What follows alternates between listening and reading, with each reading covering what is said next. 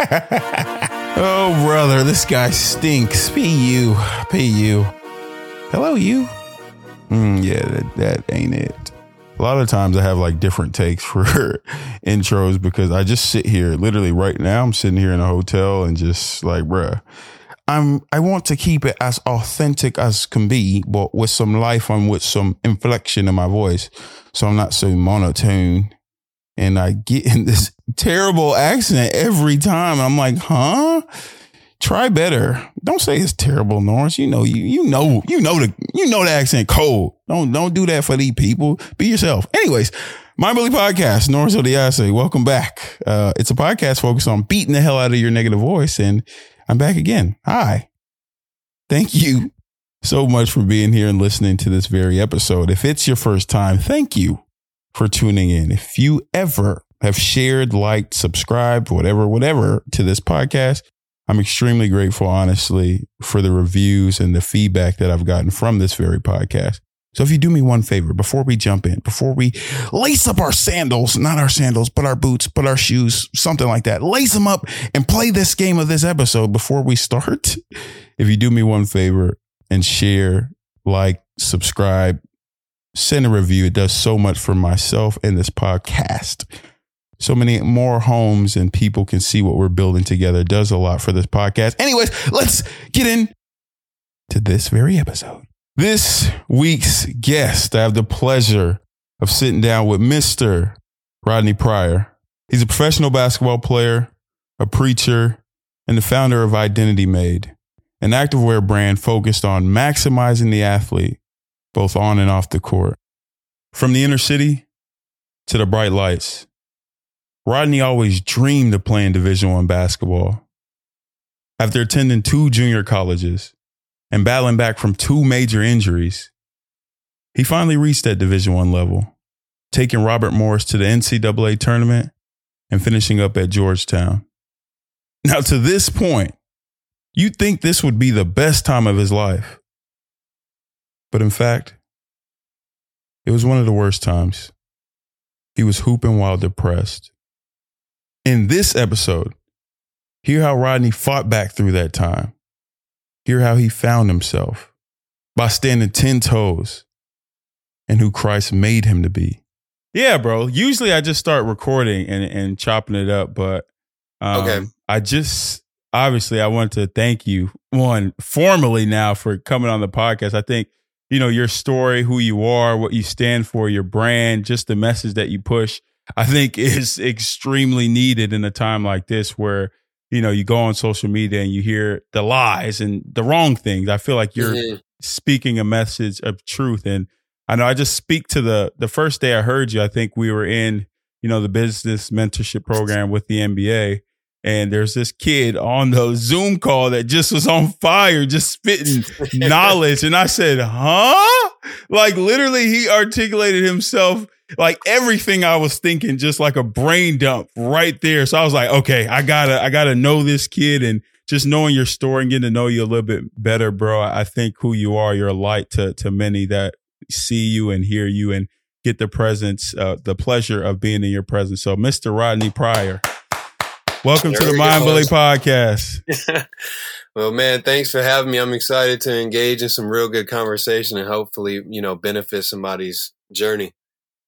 Yeah. I think, speaking of journey, benefit somebody's journey, I think, just knowing your story and knowing your brand, I want to know your initial journey, who you were then. I think a good stage setter where I start my podcast and episodes like this is childhood, because I think the formative years really shape you and everything that you become now. So if you were to take me back to Evanston, what were the outside factors that made that person then into who you are now? Oh man, it's a lot of outside factors. I'm the fourth of 7 kids, but in my childhood, I grew up with 4 siblings, up north of Chicago. So we're a suburb trying to make a name for ourselves in the sports world, and I got connected into sports at a pretty early age, and was raised in the church, so had a distant understanding of just standards and things like that in general.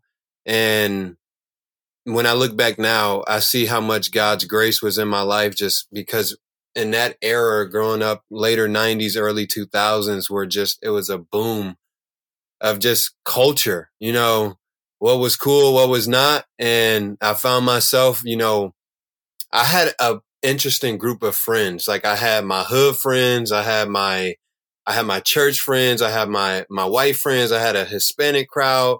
So I kind of had like my picking of who did I want to be with today.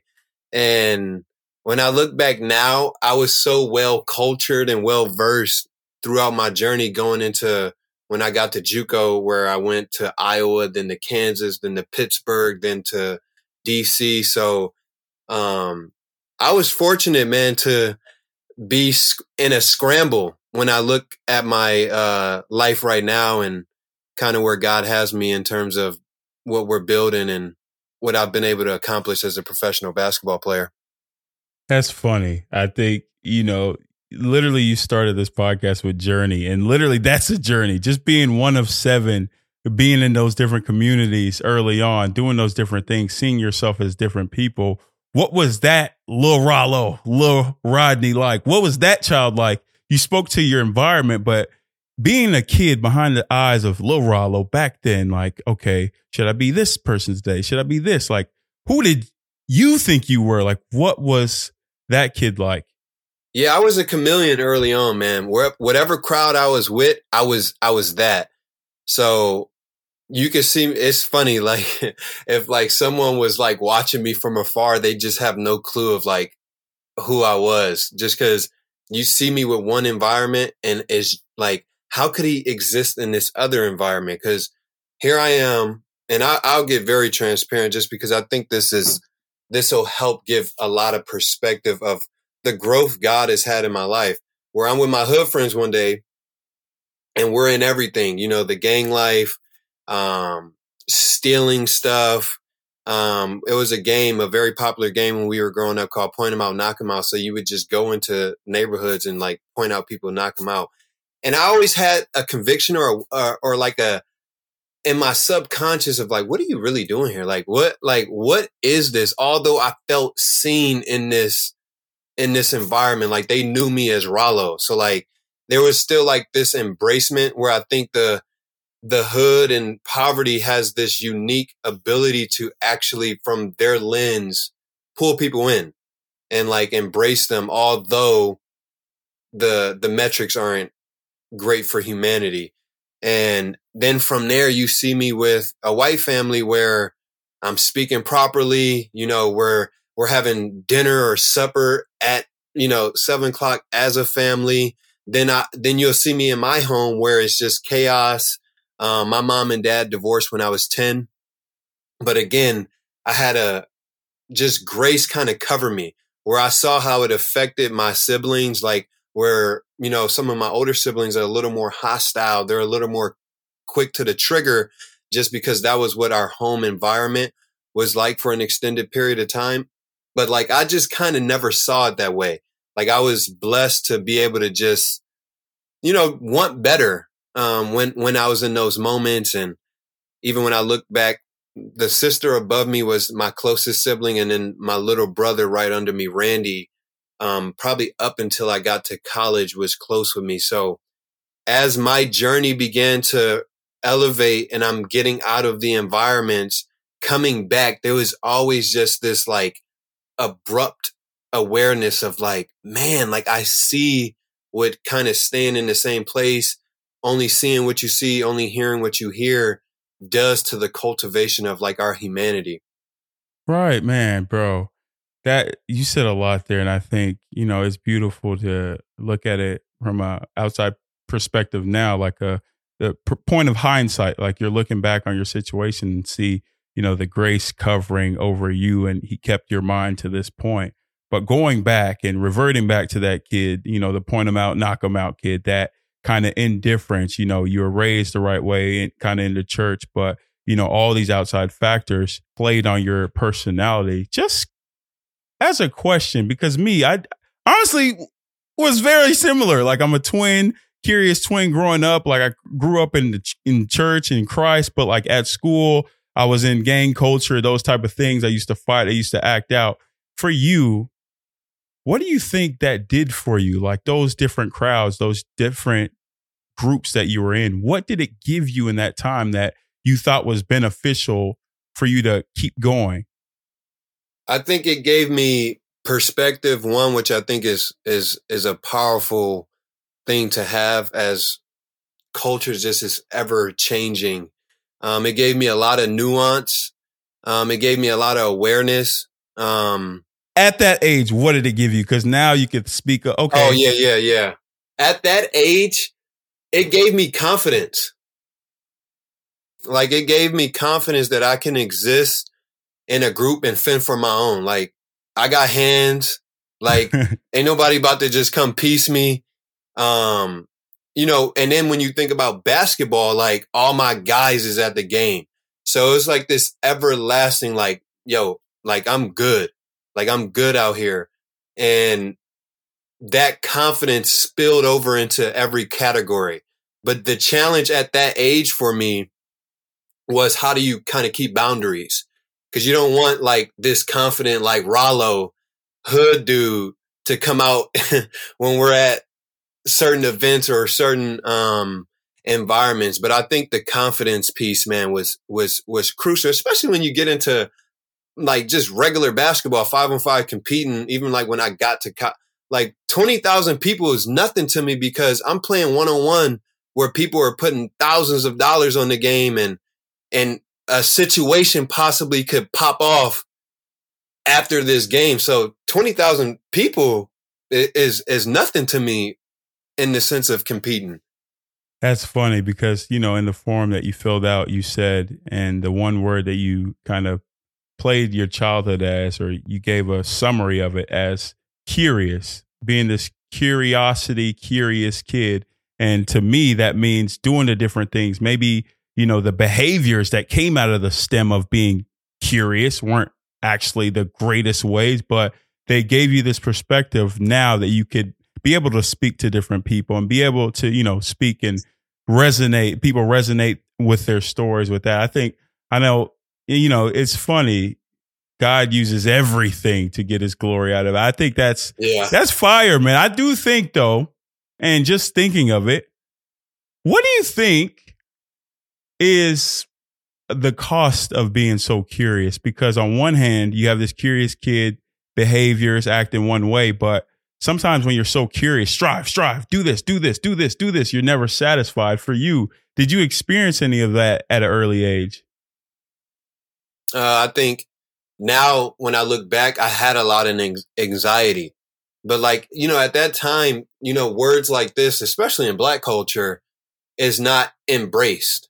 Stop being soft, stop being this, like, even being told that in a more vulgar sense of like you being a P or you being this, or so it's like you build up that hard shell, which confidence can take, but like our humanity is kind of like low key crumbling inside. So I think the cost of curiosity, man, is the battle of extremes, because here is this curious kid that, let me go with these guys and see what time they really on. Like I heard the conversations, like culture is technically embracing this at this time. And like, I want to say that I was there. Like, I was on that too. And what that curiosity did is, friends that I had growing up, they're not here anymore. So I think that's the cost of the curiosity, because, you have the kids that, are just so far gone from their home life not being great. Like, I was blessed to have a father that still disciplined me, although there were still parts of where my mom and my dad's relationship lacked that affected the kids. But the discipline piece showed me how powerful it is that my dad was still even there to, like, if your mom told you don't go there, they match the discipline with the whooping of what could have happened, whether it's jail, whether it's getting shot, stabbed, whatever. And when I look at the different guys that are no longer here or in prison, that factor was that like, I'm low key here, but I'm actually more scared of my parents finding out that I'm here, then I'm like scared of like what's about to go down right now. So I think that that's the cost of curiosity without the grace of God, like the awareness of the grace and everything. That's fire. It's just how you're able to sum up these real things that you've been in your life and that you've experienced. But there's a thing that you just said there, kind of being, the fear of your parents, not just obviously respectful fear, but obviously I don't want them to beat me up what I'm doing. What do you think that time, like your family dynamics, I think in childhood, there's what you think about yourself, but the environment around you births success. Like you had that family, that faith aspect, but in other ways, in terms of what you went on to do, how do you think your family dynamic shaped who you've become? Yeah, I think being raised in a church was monumental. You see the prodigal children, the kids that are, it's a common theme, especially in Black culture, where, grandma or mom, was dragging you to church on Sunday, where we now know it's about a relationship, not just like a practice or religion. So that was the foundation piece that was always there. I always say it's like the Holy Spirit whispers that existed in my life as a kid. And I was somewhat aware of it because I did read. I grew up as a reader. So I was technically a theologian before I had a relationship with God. But then when you factor in all these different dynamics, because then I'm going from Black church to with my white family that goes to church, it's a completely different, like, external take. And then when I'm staying there, because, at the time I would not only be at my house, like I'd spend a night at my friend's house and I would see the morning. I would see that breakfast was made and we sat at the table for breakfast and we engaged in conversations and we engaged in about, how to have a good day today. And then the dinner as well. And then when I go home, you're just kind of still in the flux. It's not like I'm sitting back thinking like, man, I wish we could be having dinner as a family like how I do down the street. It's more so this is just the environment. I'm a kid. I'm just running around. I'm trying to, have fun with my siblings. So how did that make you feel? Because if I'm you in that time and I go to one family, one household in this one way, and you're kind of like, dang, I low key don't want to leave this, but I have to go home. And it's a totally different way when I'm at home. You start, for me, in that time where I was without my father from age 8 to 18. And kind of when I did go to my other friend's house and they had their two parents there and all these things, I'd be like, dang, like it made me feel kind of less than. Mm-hmm. What was your feeling internally inside? I think at the time, man, for me, there was like this like willful blindness when it came to myself in that space. Cause I was the kid and now I can look back and say it now. I found it in playful matters because it's such a hostile environment where fights are breaking out. Everyone's cussing each other out that how can I make a joke right now?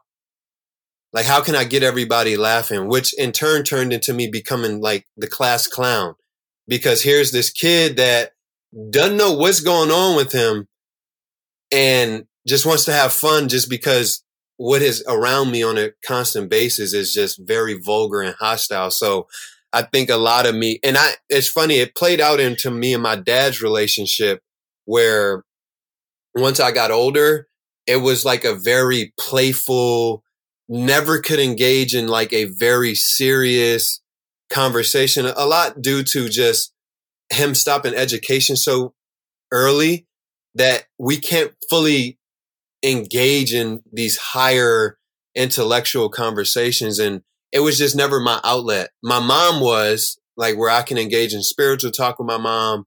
And then when I got into pulpit preaching and things like that, where God was now anointing me, my mom and my relationship dynamic changed drastically. But that's when I think back to those moments, like I always tried to make everything a joke, which would in turn turn into like, man, stop playing all the time. Like get serious. Like, what are you doing? And I'm over here just like hysterically laughing. I remember a vivid moment, bro. so when my mom and dad split, we would go with my dad on the weekends, and it was me, my sister, and my younger brother, and my dad did something, and I could not stop laughing.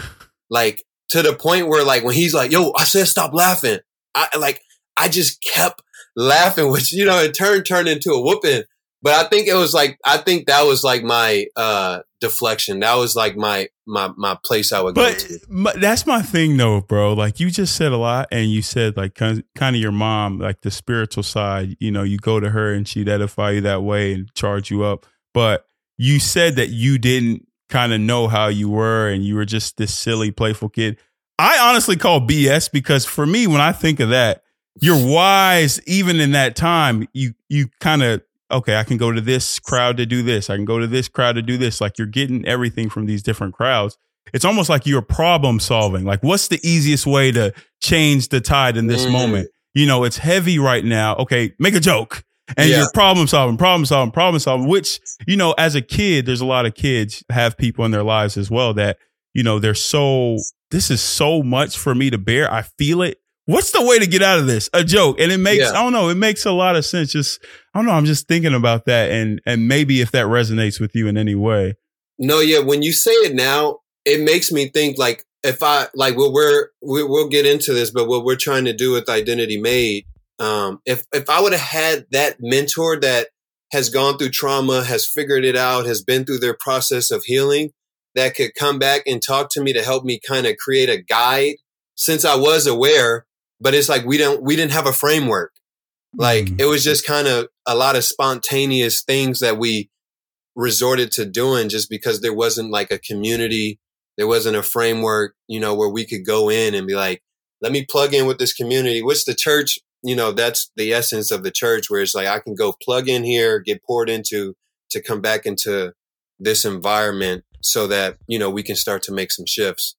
Without that framework, you go from a kid from point them out, knock them out, to everything that you are now. You went on to play sports and become a professional. And like you said, we'll speak on your amazing brand Identity Made.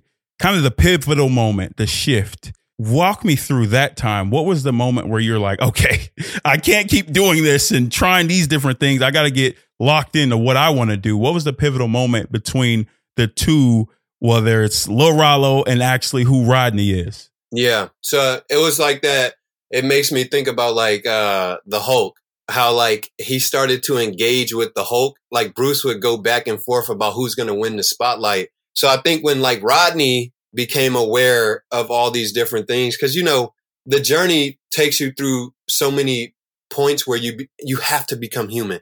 Because if you don't, you're going to go off the deep end, which we see a lot in life.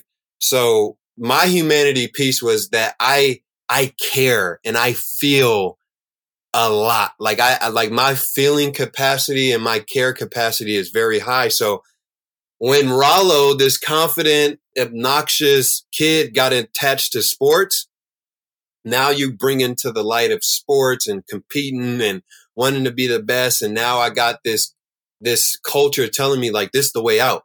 Like, this is what you got to do. This is how you work hard. So then that's when the dreaming of D1 and all these things came. But in that journey, I'm getting girlfriends, right? Where Rollo's still existing, where, in that culture, we're still embracing premarital sex and things like that. But I started to realize that I'm hurting people. So when that happened, that's when the real tension and tug of war of like the spirit and the flesh component kicked in for me.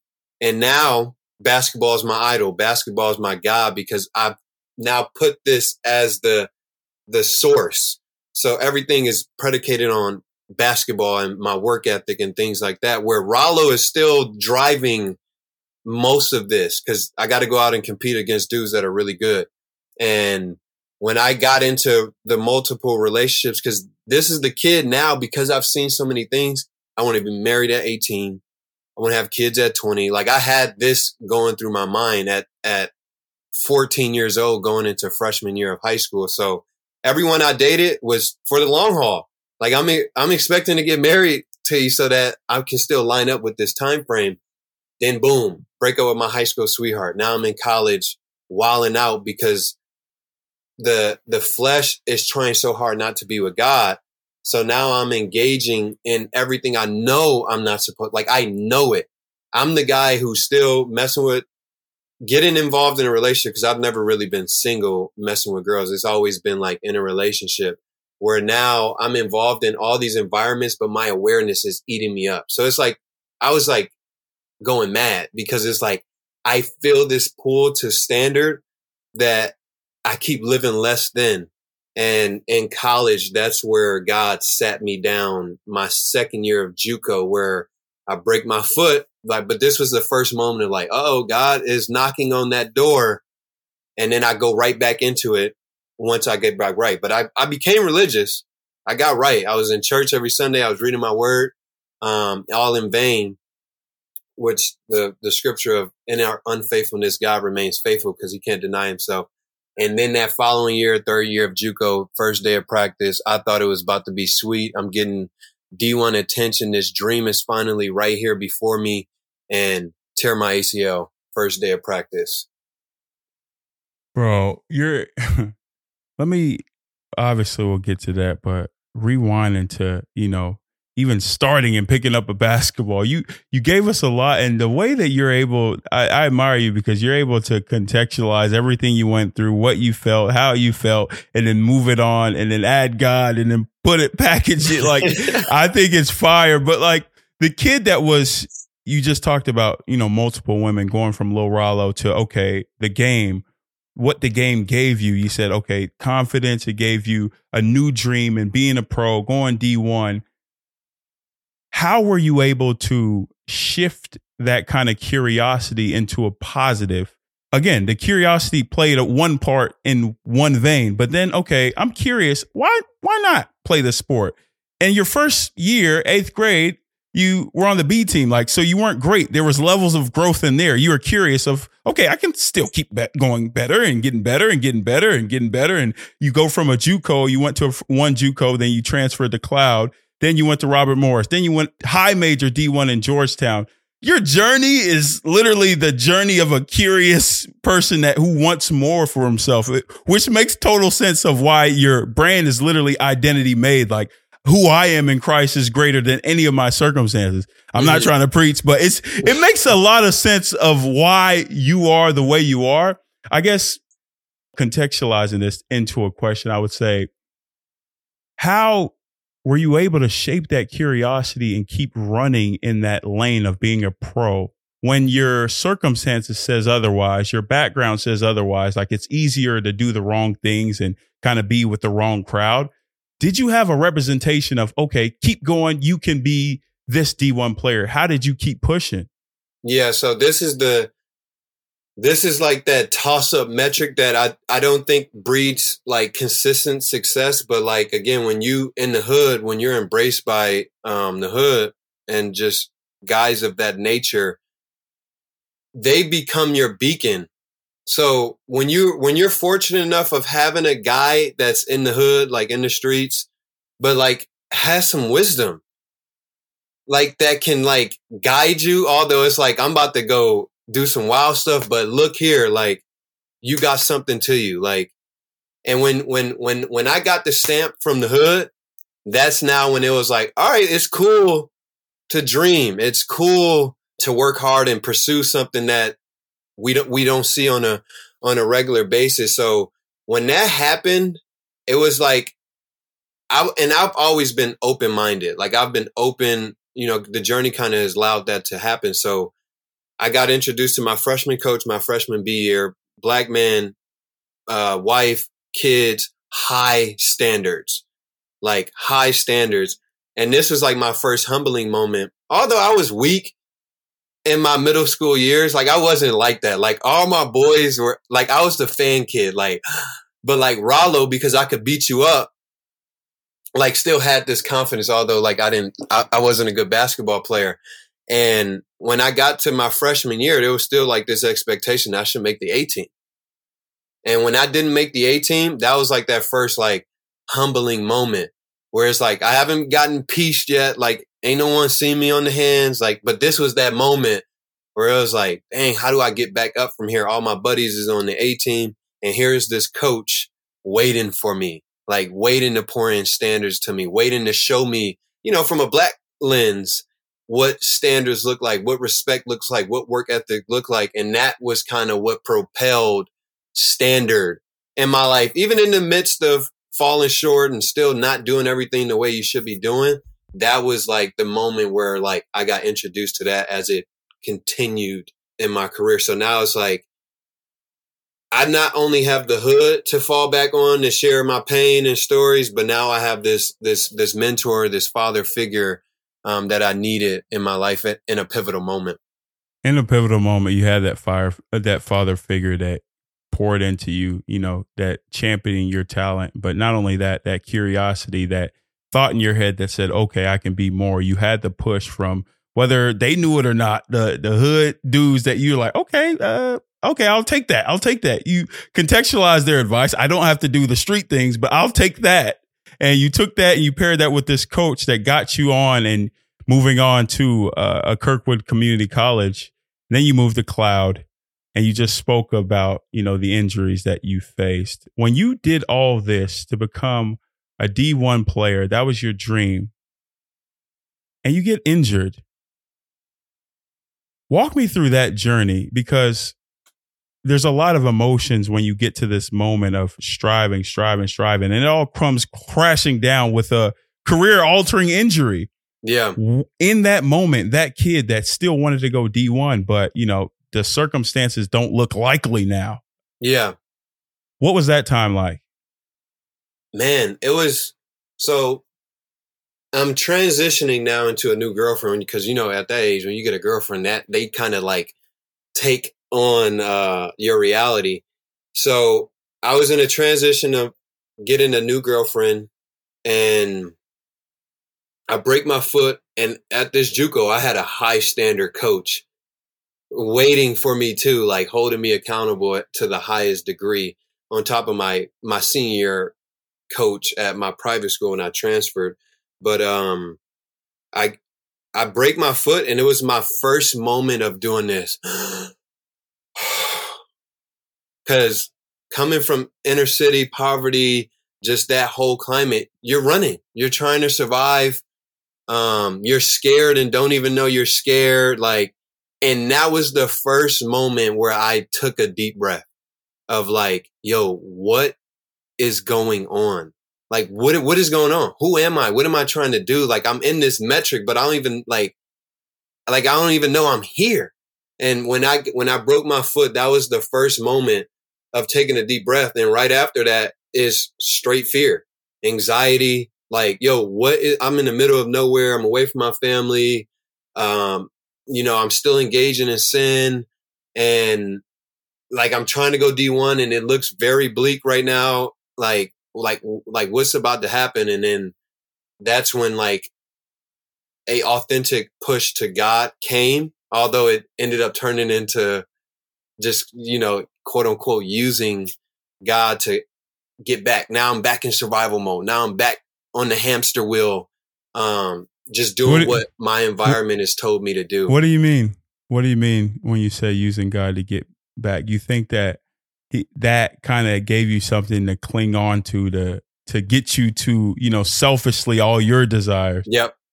Just that like, the emotions, the feelings, the spiritual space, because it exists. It's like, all right, this is it. And I grab it. And now it's like, but deep down, I'm remembering, I want to go D1. I want to do this. I want to do this. It's all about I and what I want to do. And it's not about what God has for me. And none of that matters. So when did it change? Because I think, during that time, or fast forwarding a little bit, you started preaching and you started serving with other people. So when did it take from I want to use God for me to we, I want to use God to serve and actually, expand the kingdom? When did that change? After the ACL. So when I tore the ACL, that's when it's like, all right, bro, you can't win. Like, that was the moment where it's like you can't piece God. You can't outrun him. You can't out clever him. And now is like the moment I literally remember, I'm at my host family's house because, in JUCO, they give you host families because you don't get to go home for like holidays and stuff. And I'm on the couch, knee is in just immense pain. And I just remember just like bawling my eyes out. And that was the moment I met Jesus. And I'm like, you know what? If I never play this game again, I'll serve you. And that is when like the game of anointing started like clicking. Do you not think that's so crazy when you're trying to do I for me? You tear your ACL, you break your foot, and you have no film, and your mind bully is like, okay, I'm not going to be able to go D1. Everything that I want, D1. Then you get an invite from a JUCO top 100 camp, and then you get seen by schools, and you went on to go to a Robert Morris.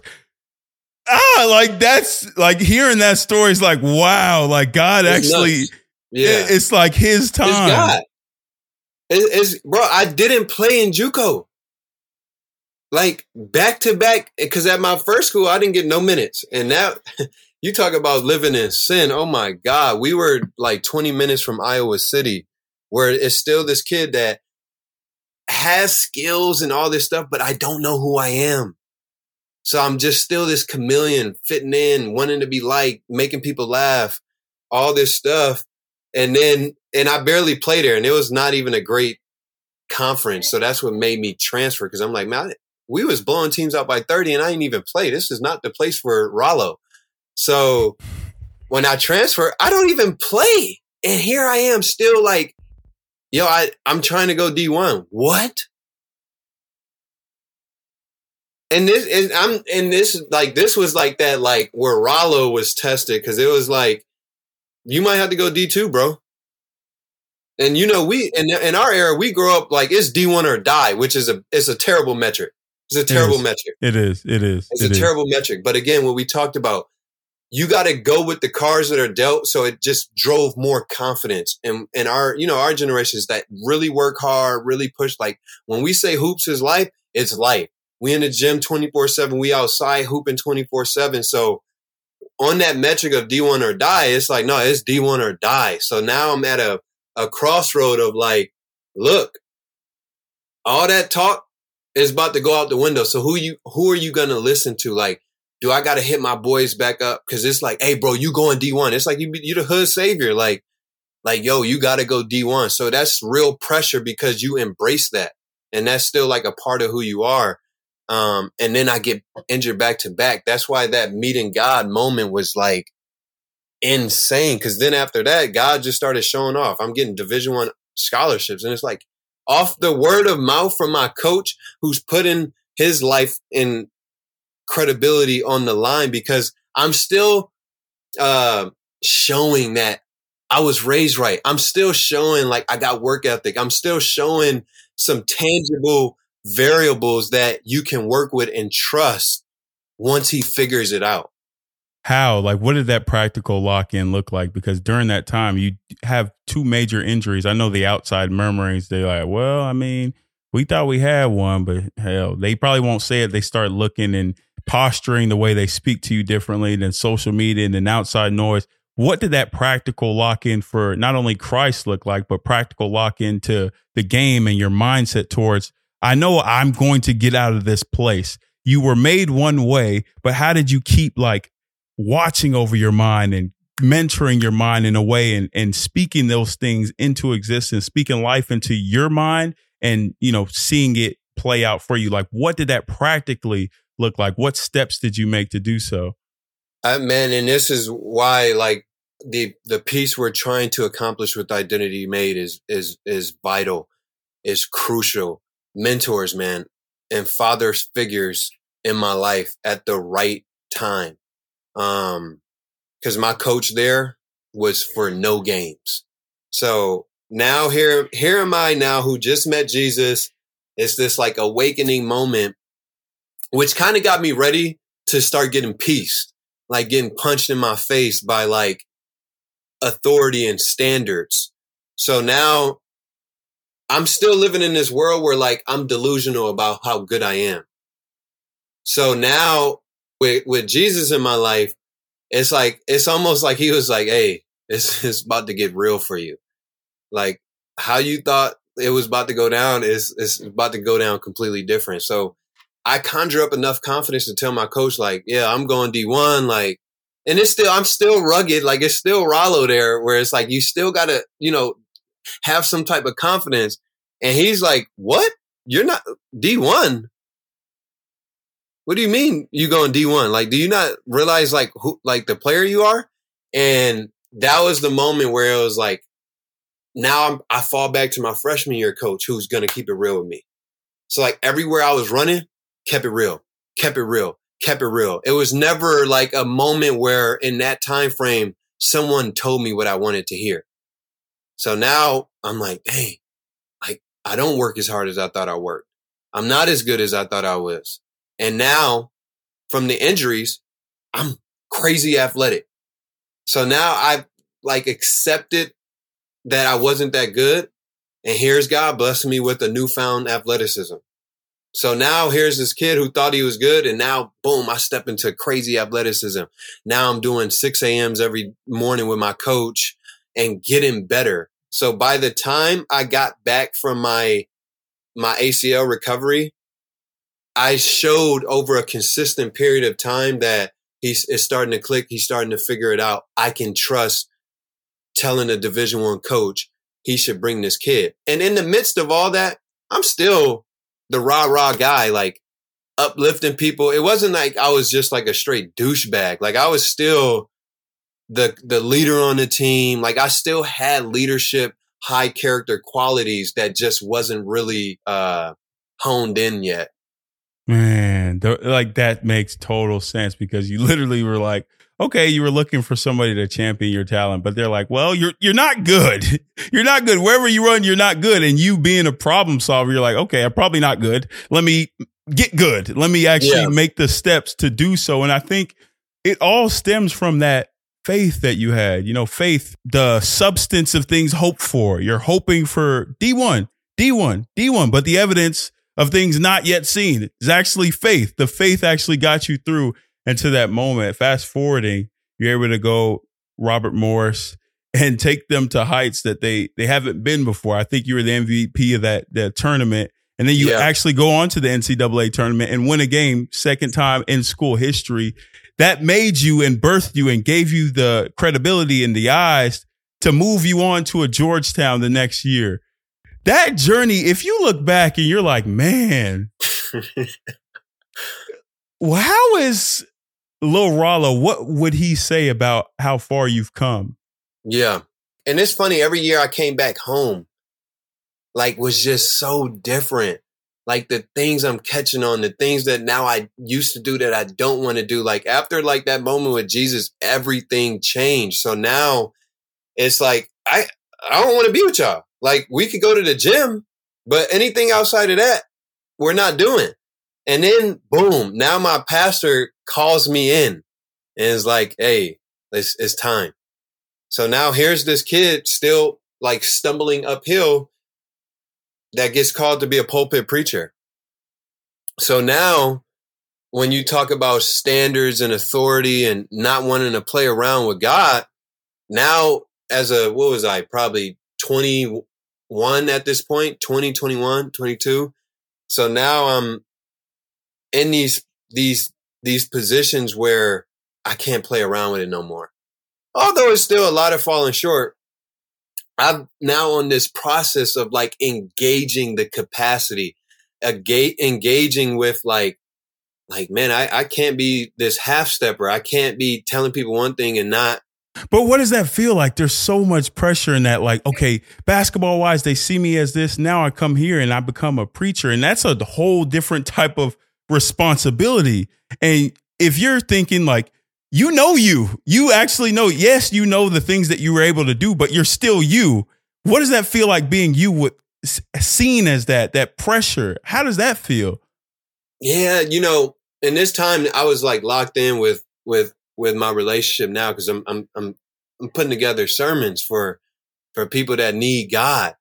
And And now like I'm at a point with God where like a lot of stuff is being revealed, a lot of stuff that was hidden, a lot of strongholds that were in my life were now revealing itself. And so now it was like a lot slowed down for me in that period.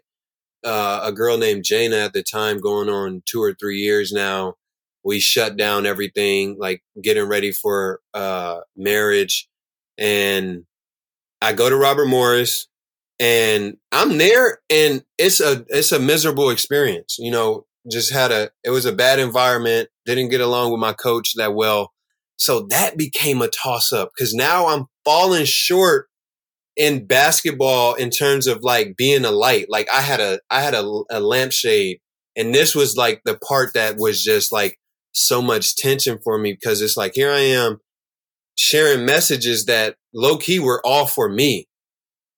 And I'm now going into a gym in an environment where Rollo wins. Like, cause I'm not going to get out of here at the time as Rodney. So now I'm in environments with guys from inner cities that still haven't, you know, they're still there. So it's still that hostile, vulgar, almost like bringing up trauma in me. Yes. And now you talk about depression, and that like period of my life, those 2 years, I was hooping while depressed. If I would have went to a clinic, they probably would have told me like, yeah, you got to figure it out. So now my standards started dropping, and I was like scared to tell people because I'm a pulpit preacher. Like I should have it figured out. I should, you know, be able to bounce back. I should be able to just pray and ask God and commune with him and start figuring it out, which in turn just was a lane for the enemy to come in and start filling my head up with so much deception that, you know, I just kind of resorted to a shadow. Like I just coexisted there, and in moments where it got hostile, I let Rollo win the space of like turning up, disrespecting the coach, even when the coach wasn't being honorable.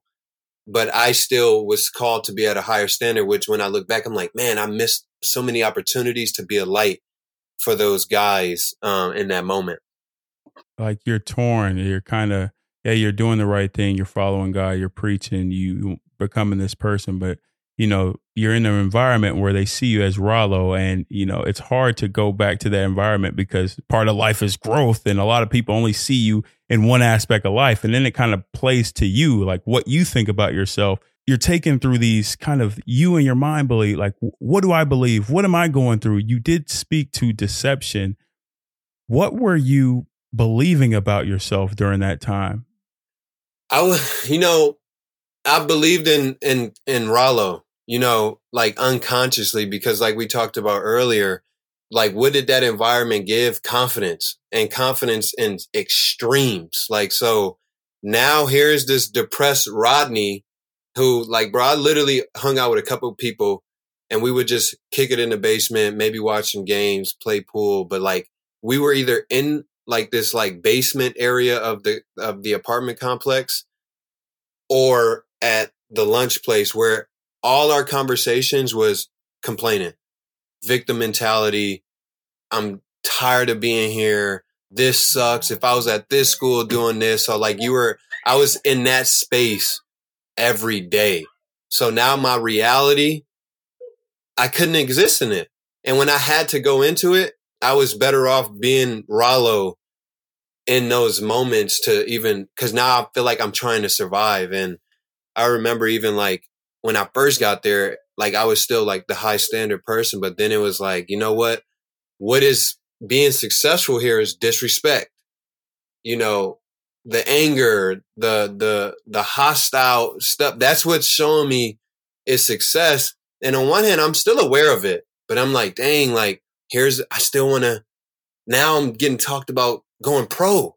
Like what? Like, I still can get like, so all of these factors are there. I'm doing a long distance relationship, with my girlfriend. Yeah. And so now again, now you resort back. And this is the part where I, like, if any believers is listening to this, that component, when we get on fire for God, it's like that period where we resort back to that person that's supposed to not be there.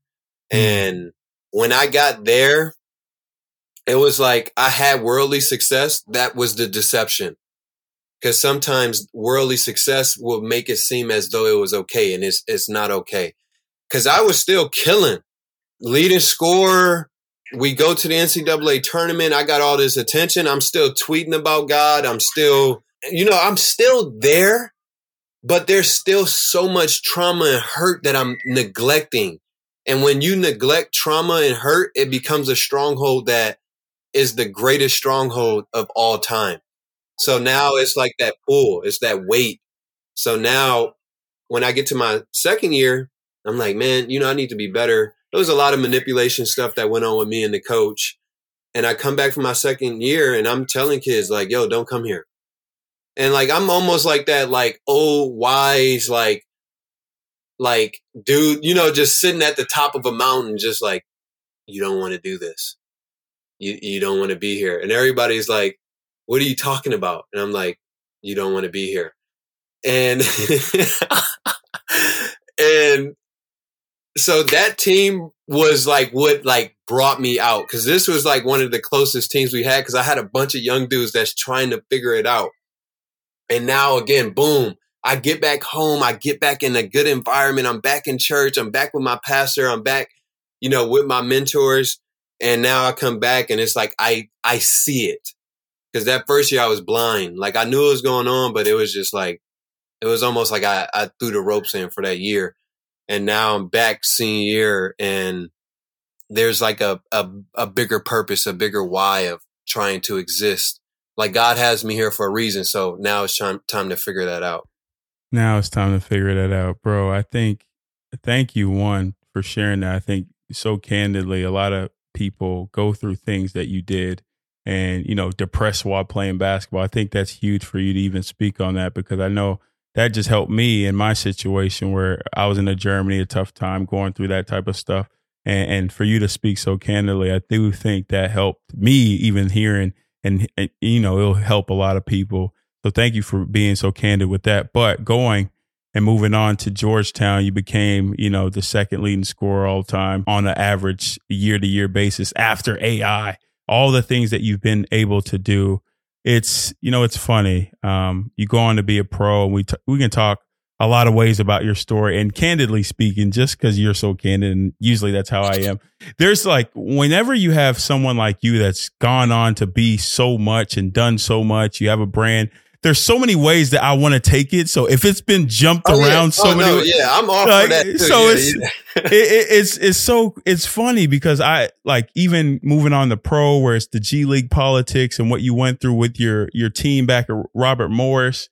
It's almost like the birth of Identity Made. It's like all the experiences that you go through from a JUCO, you those injuries, Lo Rollo, how to speak to different communities. Then, the hard time that you just spoke to at Robert Morris and all those experiences kind of birth as you go to, professional basketball. You wanted to go D1 and then you wanted to be a pro, but it doesn't quite look like what you experienced and what you pictured it to be. Oh, no. And you placed your identity in those things all your life. Fast forward to the creation of Identity Made. Yeah. Why is that so important to start that brand Identity Made and kind of what that means to you? Yeah, I grew up a reader, man. So, and in the scripture it's all about story. So you're figuring out what is my story? What is this journey God has me on and what's it for? And going into my pro career now was the most tension I've had, like from an identity standpoint. Cause now, like, God, I'm for you.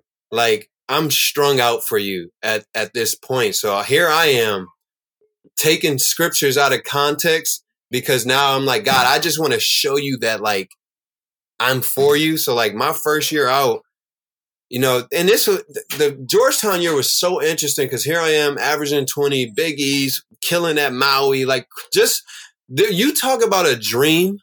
Like this is like, it is crazy that is going on.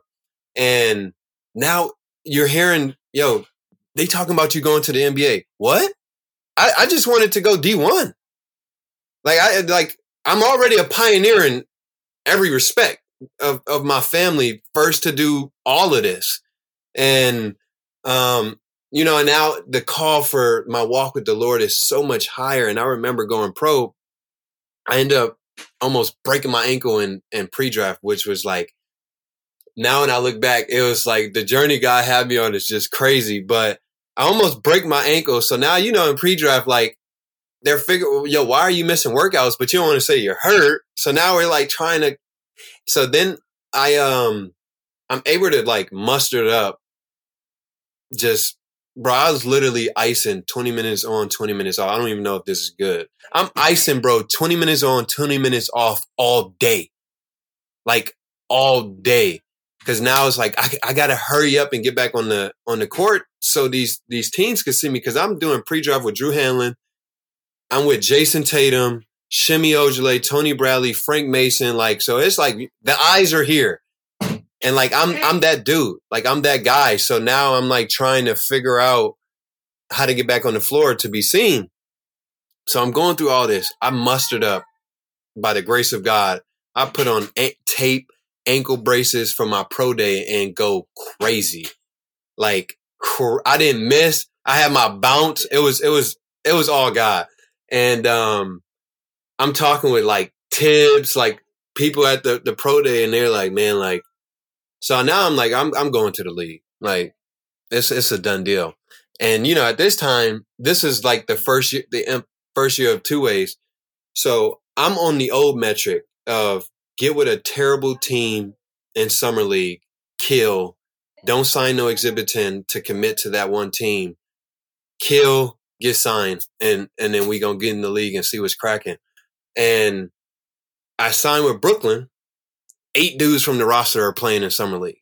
So that means there's no minutes, no matter how well you played in camp going up for summer league.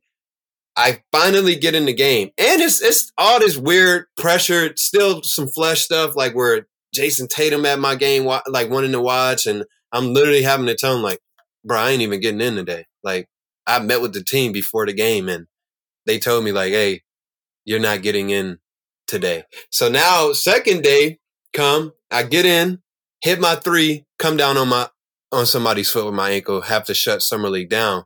And now I signed to go to Turkey. I signed, and I'll be candid with this too, because this doesn't happen as a rookie. I signed 120 to go to Turkey.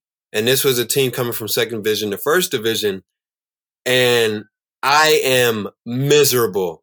Like, I wish I would have went overseas from like my junior year with Robert Morris, just because it was more trench feeling. Like, because when you get overseas from Georgetown, like, I'm bougie now. And we facts.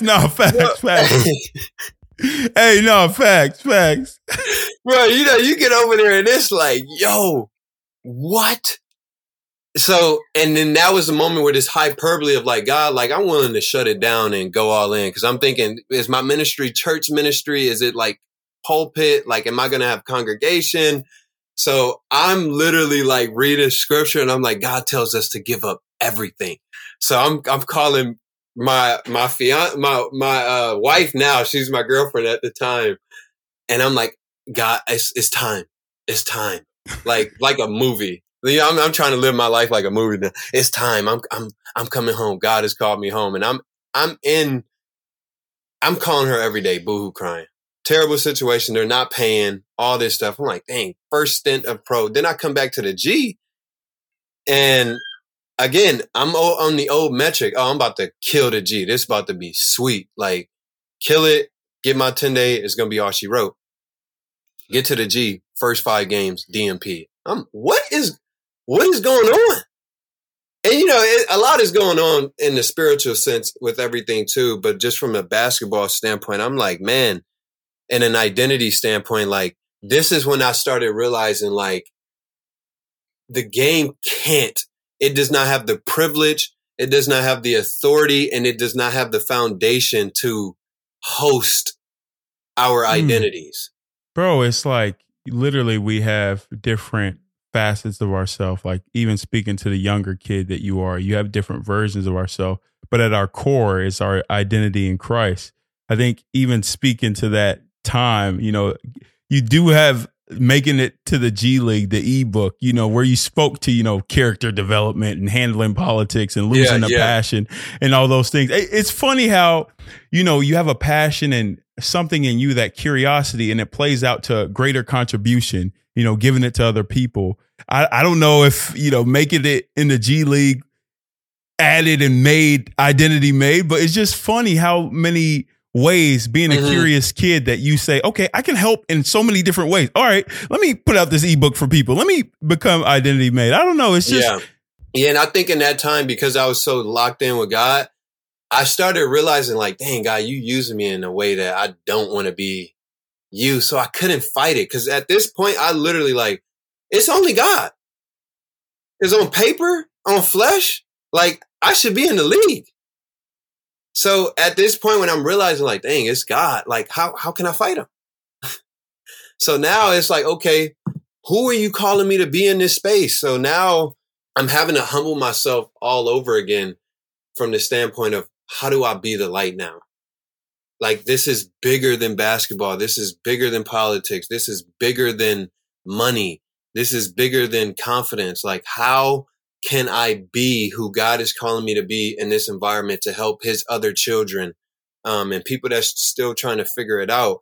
And that's when like, I'm like, all right, I did tell him this is his. So now that's when like the ebooks, we talk about the standard along the way. Like I've always been a player that sprints off the court no matter what situation, like dead sprint, like not just jog or and it becomes a thing on all my teams where like when I get subbed, like everyone's like backing everybody up on the on the sideline. So like little things like that, like where I can still demonstrate joy. Cause like at the end of the day, bro, I'm a pro. Like, yes, it's not going the way I want it to go, but I'm living in a fantasy right now. So it's like, again, now I have the awareness. I have the ability to slow things down and go to the airplane view of like, yo, you're like, yes. This is crazy. Yes. Like, yeah, I'm not getting minutes. Yeah, but bro, you're a pro. Bro, to this point, I'm not going to lie. Like, I'm just going to keep it a buck. Like literally, again, the anxiety, the mind bully in my head is like, keep it on schedule, get to his story, like get to this point. I'm like, shut up. But because there's so many times I wanted to chime in and be like, oh, that's me too. Oh, that's me too. But right there, I'm like, oh, that literally is me. Even to speak into it like a Jason Tatum, having people come to your games and you're like, you probably shouldn't come. I'm not going to play. I've had that experience so many times where it feels weird. Like, why are my friends and my family even wanting to watch me? I'm not getting in. I'm not gonna play. So like, bro, there's so much that you just said there. I'm like, bro, this guy, like literally, and just my voice, the mind bully, the negative voice is like, bro, he has so much in this story. Get to this. But I'm like, it's an experience. I don't know. I'm speaking out loud, but to that, just the joy and appreciation of I am a pro. I'm still a pro. It don't matter what other people think and what it feels like, what it looks like. I'm still going to shine my light and serve people in the ways that I can in this pro game. Yeah. I think getting to Identity Made, and literally that name is so powerful. I think that message is literally what you see and what I feel when I saw Identity Made. I'm like, okay, the vision, the mission behind Identity Made. Can you speak to that and all that you're trying to do through the apparel realms? Yeah. So, in sports, apparel is our representation. It's like this small symbol of like, I made it and I'm doing this. Like I have the team gear that's being handed out because I'm on the team. And every year, going back to date, like I'm growing up in Chicago, you got Anthony Davis, Wayne Blackshear, Jabari Parker, Jaleel Okafor, my buddy Q Chief. Like it's like crazy talent. And the circuit AAU, you see all these dudes. I've never like got on the circuit play. They're getting Nike everything. Like just like geared out. And at this time, bro, we were the era where Elite Socks first came out. Like, so I'm like, man, now in my journey, I'm like, there's so much power and impact behind something as tangible as a t-shirt, a hoodie, a jogger, a book bag. And when the pandemic hit, that's when it was really like, yo, you got to start figuring out what life is about to be for the next duration, and until God calls you home. And because basketball is not about to be your wealth. It's not about to be, the player is not about to bring you wealth. The player is not about to bring you a lot of money now. So it's like the time is ticking for me as the player. And that's when I was able to like zoom everything into Identity Made. And it started out as, just everything, it's like first apparel, now like the mentorship piece. So what we're doing now with Identity Made is helping kids embrace the journey up into your identity being made. And it's so much nuance to it now, because as people are asking, are we a Christian company? Are we this? And, God in this process has helped me. Because, when you talk about existing in the secular lens, like the one scripture that's kind of helped give, all the wisdom scriptures, but the wise as a serpent, innocent as a dove. So I'm a believer who made a company. And with this company, we use biblical principles, or they call it pseudo-Christian values, that I believe will give people a real opportunity to get on this path of figuring out who God designed them to be. And then just like we talked about, all the stuff that I went through in my career to see the pivotal points of why, because it wasn't just like no snap of the finger of why, I started thinking the right way, or I started just behaving the right way. It's not just the snap of the finger.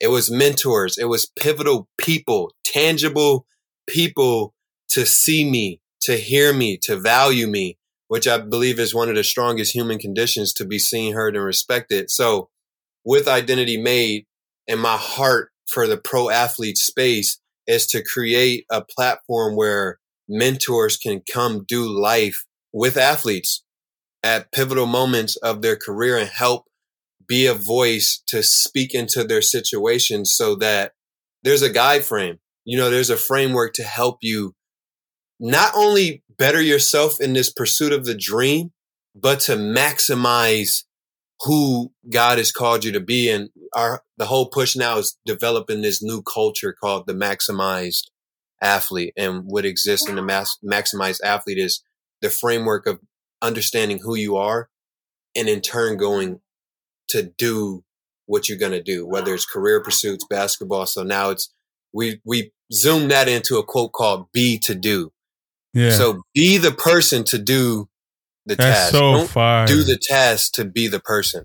Right. Be to do. I think, you even when you're starting a company and you want to do things for other people and serve, the outside world want to put you in a box. Like, are you a religious company?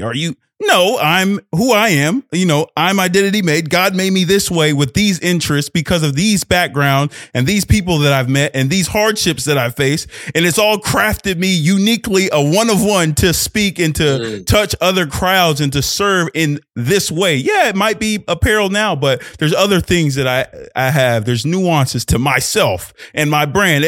I think it's so powerful. I think even when we were at a business mentorship program in New York, and I'm listening, and we're there, where they brought us, for some context, they brought us to the NBA headquarters, me and Rodney, at a close for this business mentorship program that we had. And there was a highlight, and he had a highlight to where he was speaking to whether it's big CEOs of companies or people there that's done big things. And then he's telling this story, and he's telling them, and they're prying at him. And I'm sitting there like, damn, I'm up next. Like, I got to go against this. Like, I don't have a company. I don't have anything. Like, and so my negative voice, my mind, I'm like, bro, he's got it. Like, this is well thought of. Like, you can tell somebody's done the work. You can tell somebody's actually like embodies what he has. And I was just kind of feeling less than, but then I got on, I told my story. But I think that, just hearing your story and everything that you've been able to do and seeing, he doesn't just talk the talk, he walks the walk. Before I even met you, you were at a Lubbock where Matt Mooney's camp, just there serving, helping the kids. And so it's like, I knew of this kid. Then I see like he's doing bigger things. I'm like, oh yeah.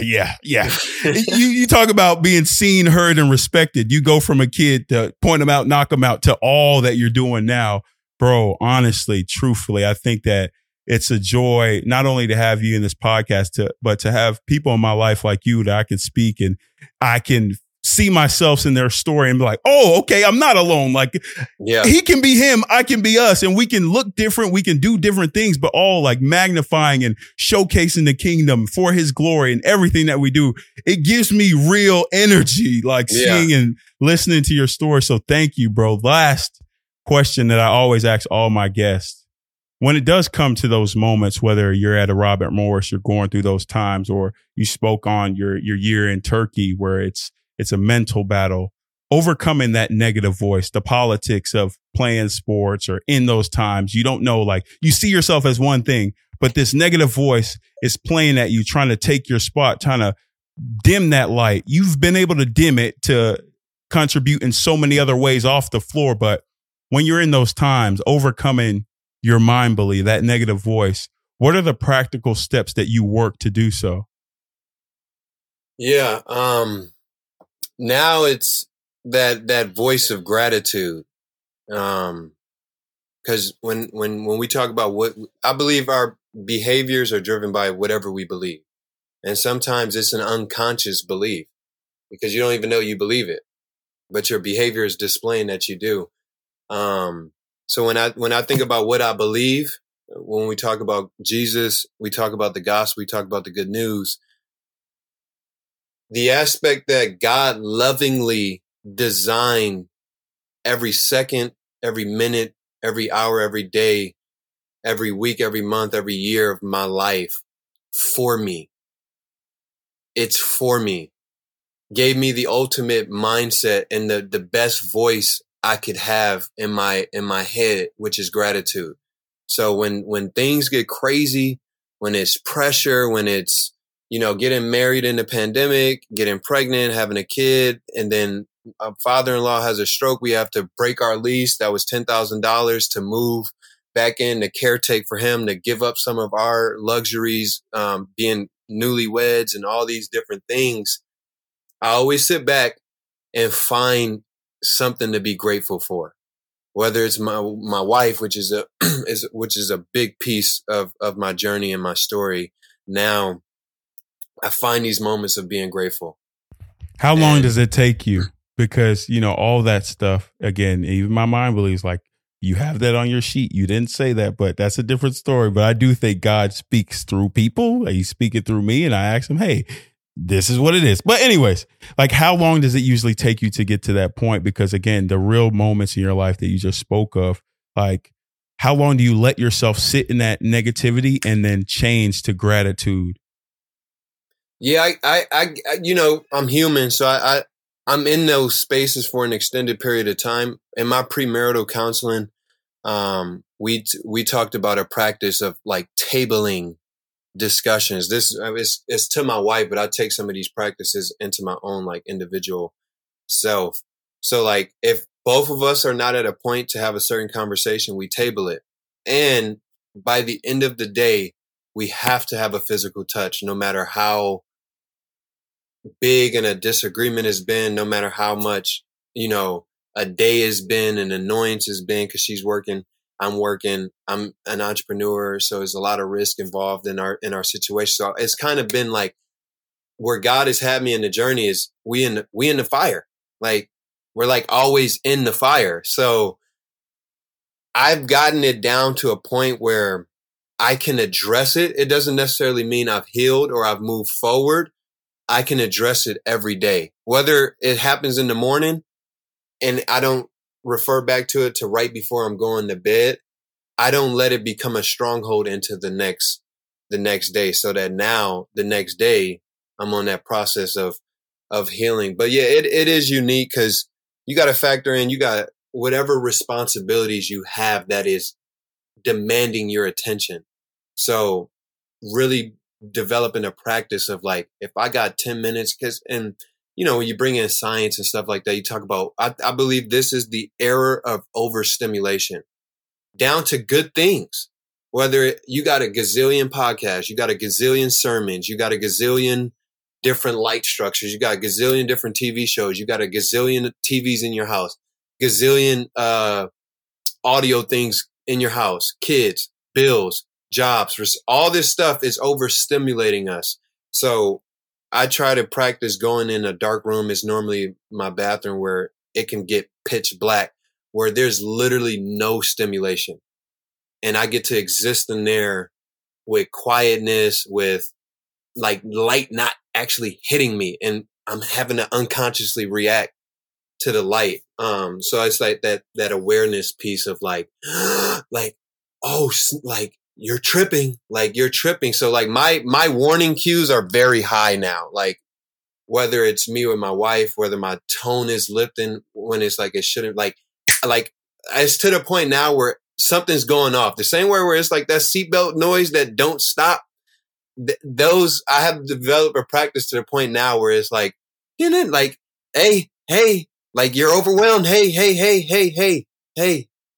Fire,